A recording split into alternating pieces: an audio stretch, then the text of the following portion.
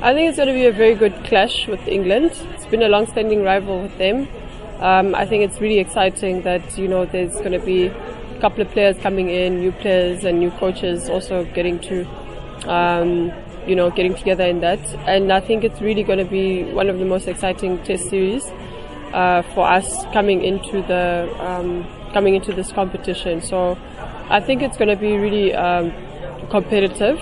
Every player will be out there to prove to themselves, to prove to everyone, they really deserve to be there, and also just really showing that, how far that we have come, and also, just undergoing another 4-year cycle, and that's a good start for us to prepare for that as well.